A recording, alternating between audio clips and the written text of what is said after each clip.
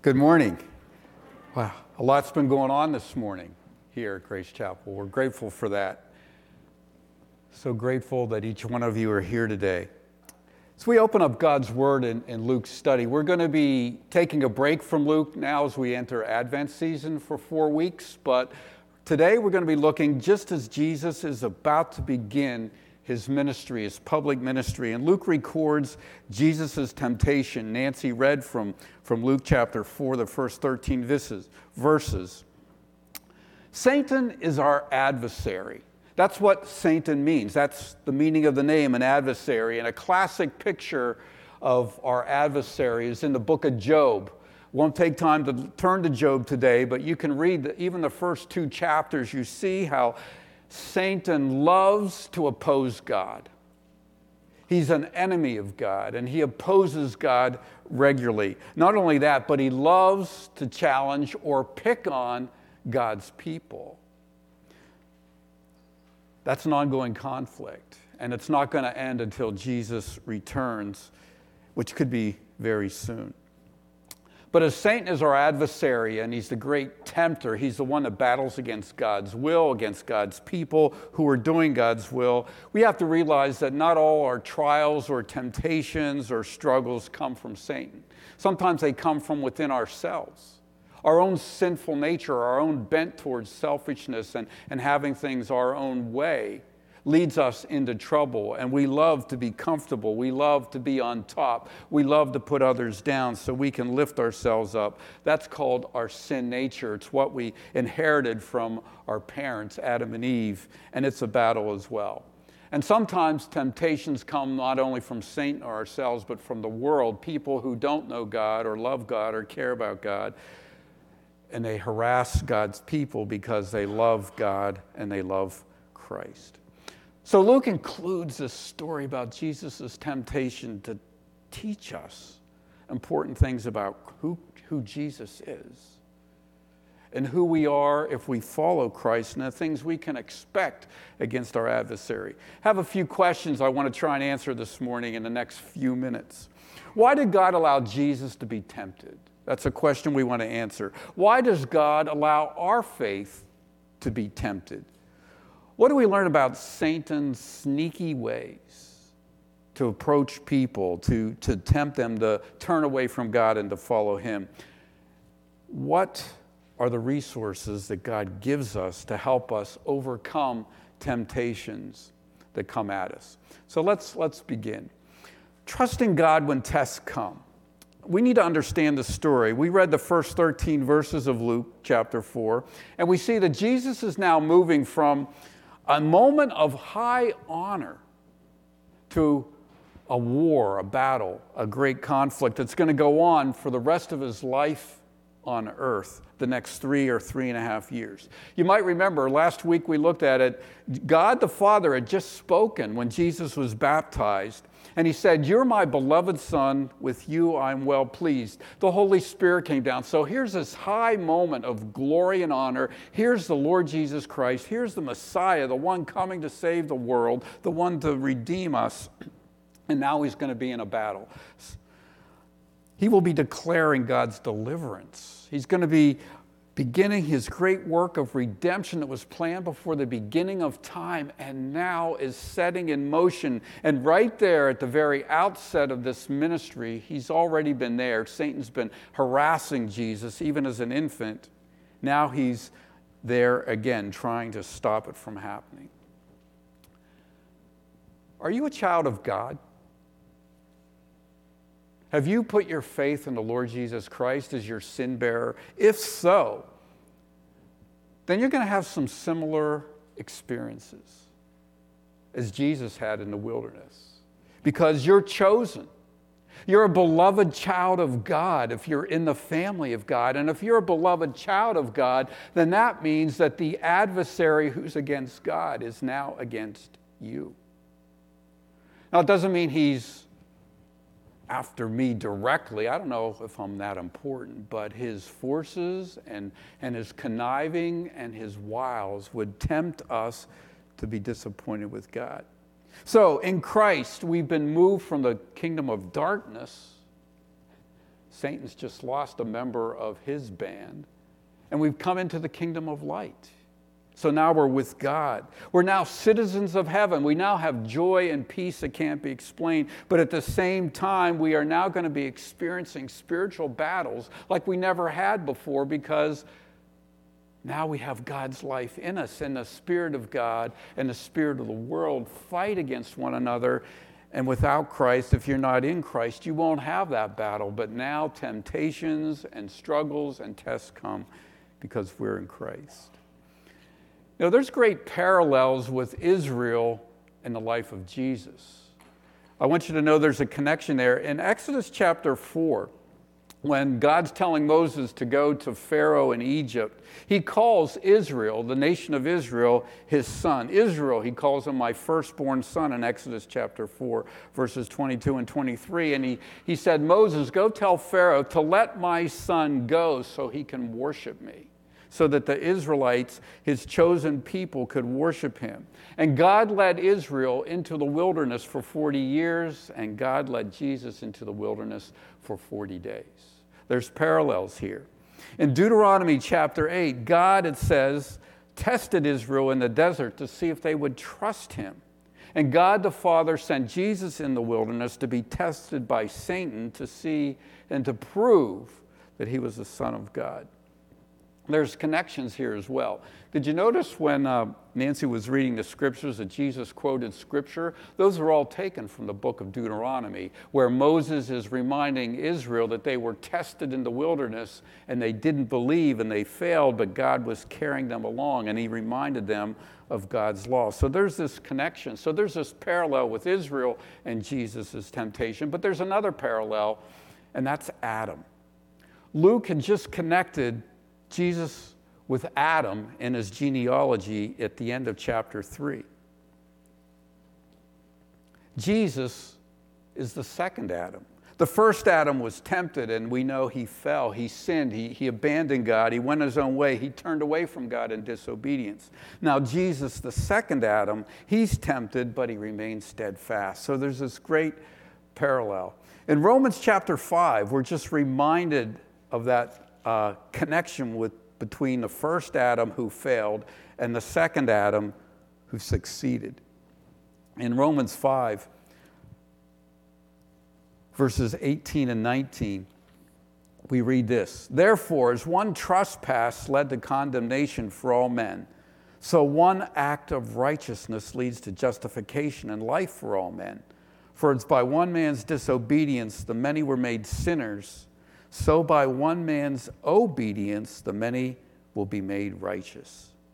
So there's dire consequences, right? Adam fails. He's tempted by Satan, and he gives in to that temptation. He disobeys, and it leads to condemnation for all humanity.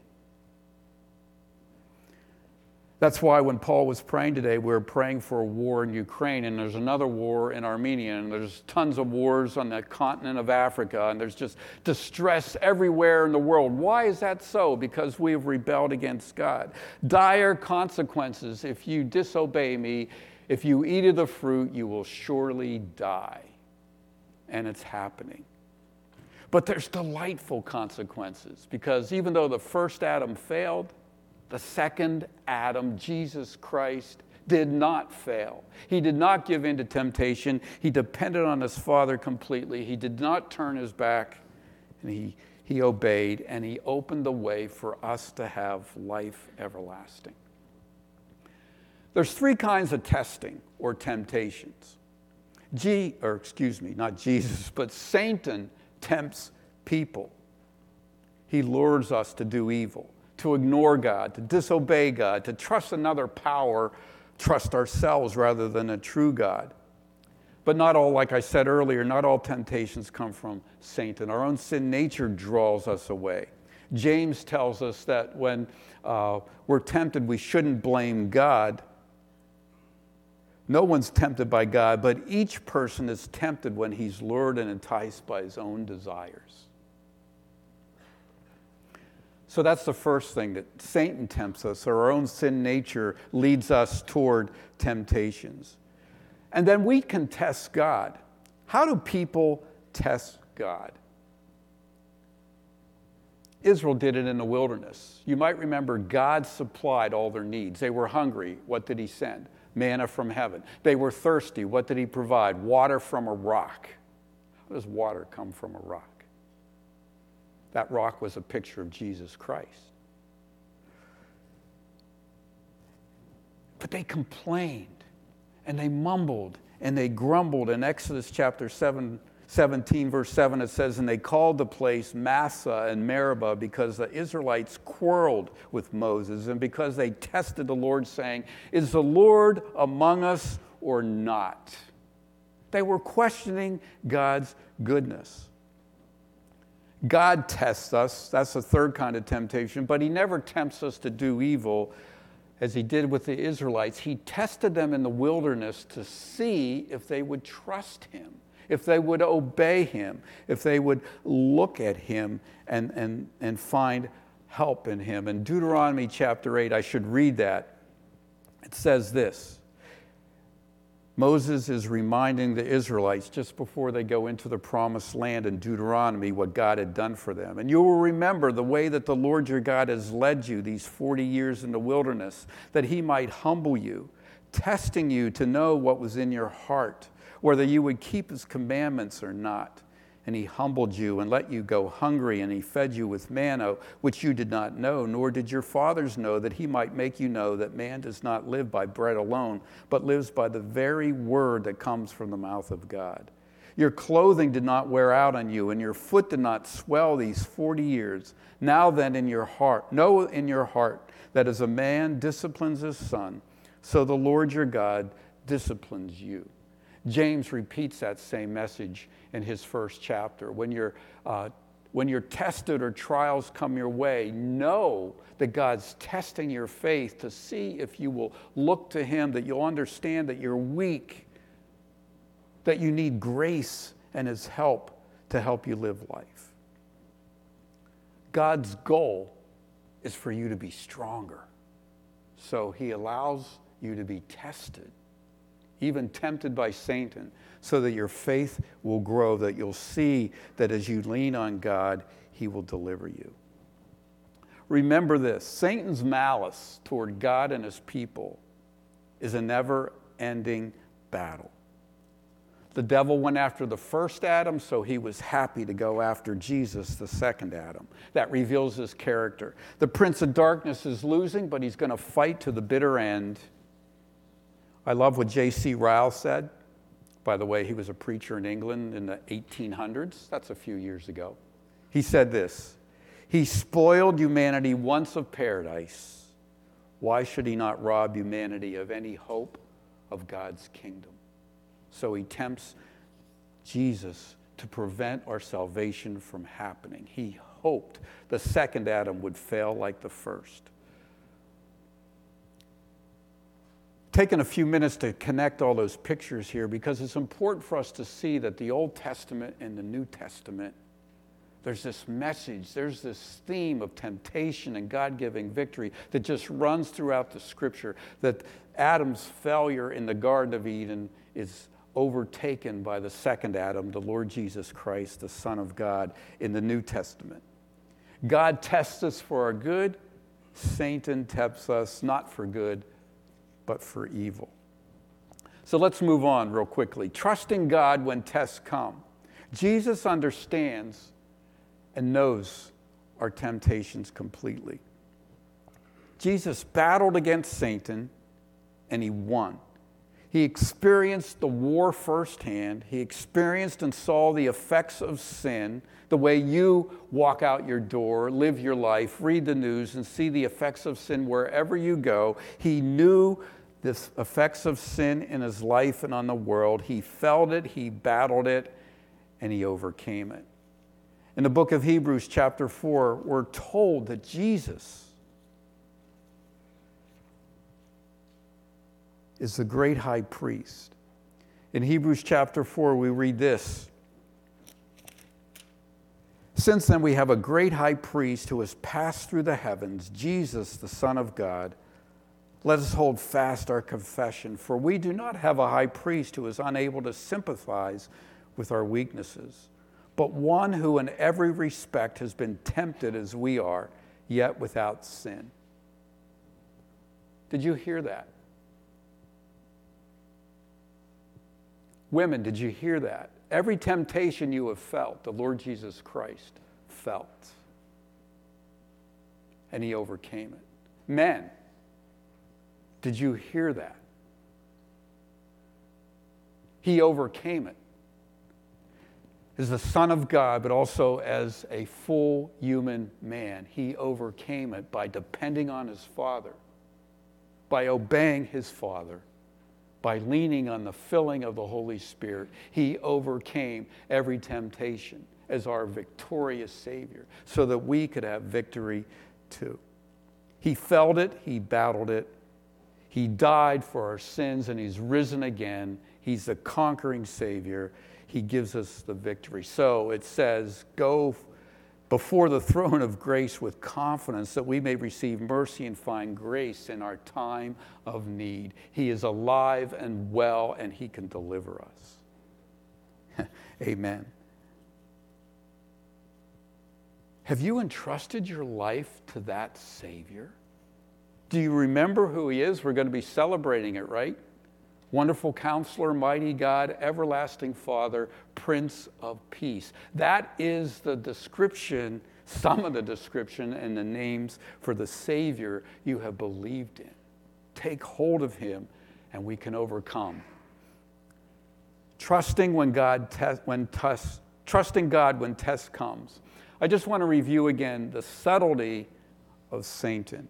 In Luke chapter 3, I know I've been bouncing around a lot today in the scriptures, but let's take a look at Luke, chapter 4, beginning at verse 3. The subtlety of Satan. The devil said to him, "If you are the Son of God, command this stone to become bread." Hey, maybe you're hungry this morning, and you know what? Eating is not a sin, okay? So let's make that clear. So it wasn't wrong for Jesus to want to eat. And you see the subtlety of Satan here. Since you are the Son of God, show it to be true. Verify the voice that you heard from heaven that said, "You're my beloved Son." Why depend on your Father if you're the Son of God? You can take care of yourself. Turn that stone into bread. Jesus was empty. He was hungry. But he was filled, it says, with the Spirit of God. There's more to life than bread. There's life with God. There was no need for Jesus to doubt his Father's care. Hunger was part of God's will for Jesus right now in the wilderness. Jesus was right where God the Father and the Spirit wanted him to be. So he need not doubt that God would take care of him. Jesus' temptations are unique to him. He's the Son of God. But Satan testing loyalty to God is not unique. Hey, by the way, there's no issue for me to be tempted to turn a stone into bread. I don't have that power. So that's a unique thing, an issue for Jesus to deal with. But Satan's always testing our loyalty. He tested Adam and Eve's loyalty in the garden. He's testing Jesus' loyalty to his Father right here in the wilderness when he's hungry. And he's testing our loyalty if we're going to trust God too. Sometimes God the Father is going to ask you and me to walk down some very difficult paths. Maybe right now you're walking through 40 days in the wilderness. Does it feel like that? The devil's going to tempt you to take shortcuts that appear more easy and comfortable that lead to sin. And God says, "Trust me, I will take care of you." That was the first temptation. The second temptation was a direct challenge to the first commandment. "I'll give you all the kingdoms of the world if you bow down and worship me." And Jesus replied, "There's no other God to worship but the true God. Worship no other God." He was offering Jesus a way to get all the kingdoms without the pain of suffering God's wrath on the cross. The catch would be he'd have to worship a small g God rather than the large one and only God.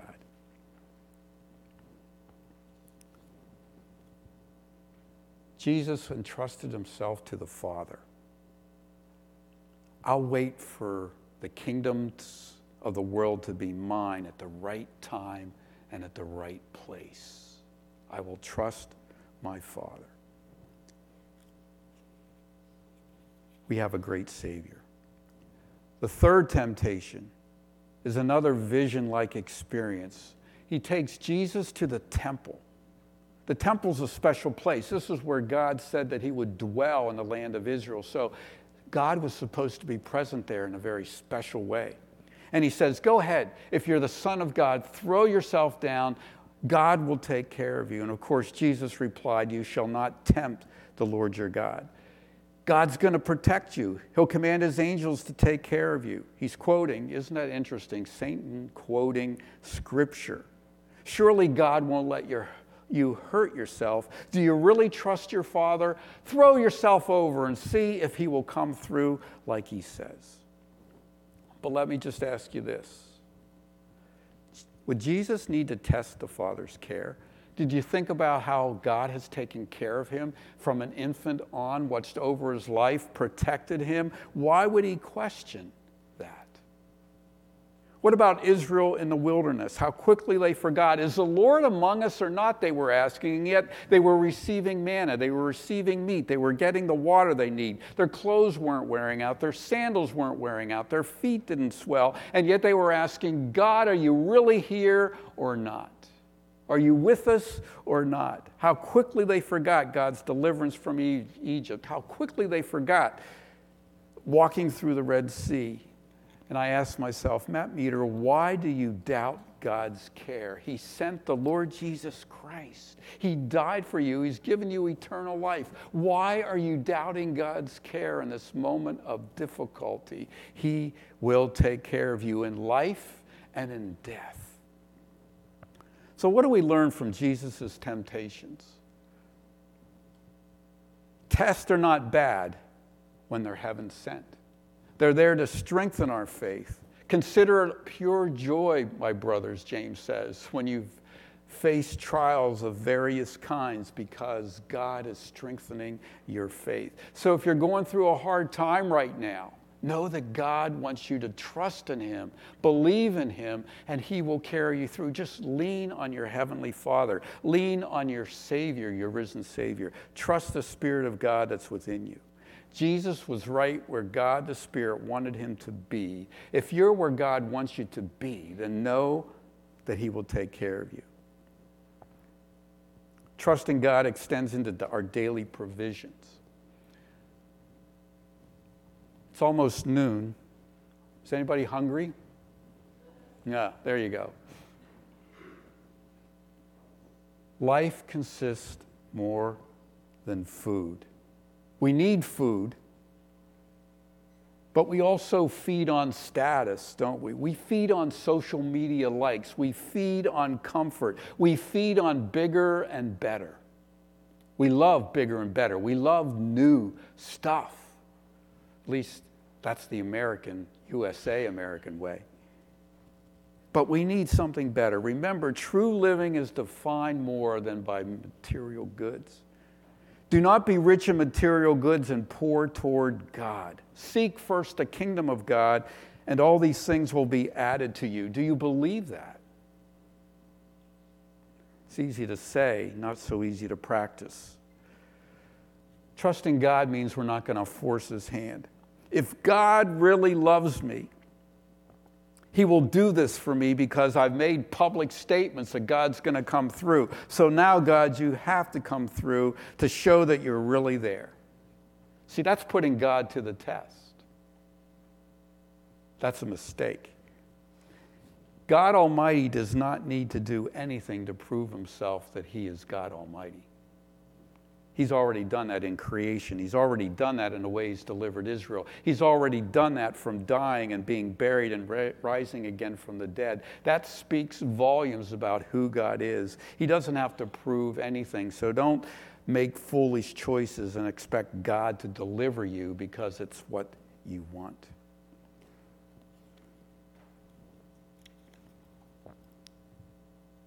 will I dare to walk down an unknown path with God, to be tested wherever he leads me without murmuring? Well, Luke writes this account to remind us who Jesus is, so that we see his power.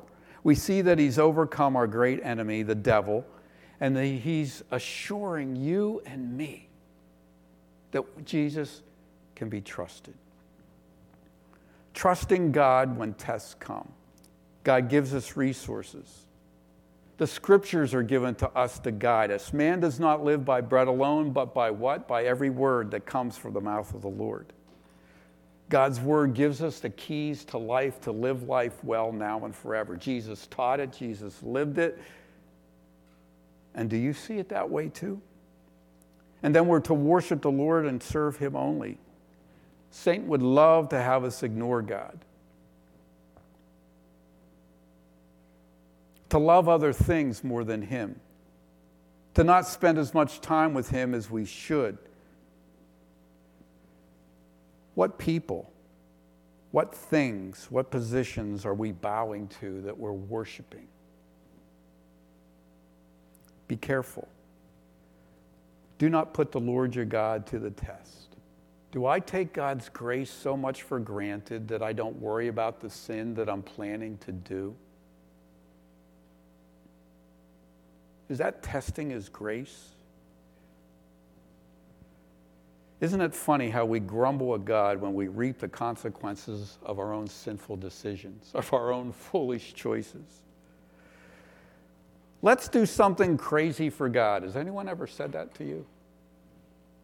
Don't presume God's going to catch you if you jump, if God didn't tell you to jump. We have armor, though. Armor that God's provided. Would you humor me and listen to these verses? One's from 1 Peter, one's from James, and one's from Ephesians. And please listen, because Peter and James are written to people who are going through very difficult trials because they're followers of Jesus.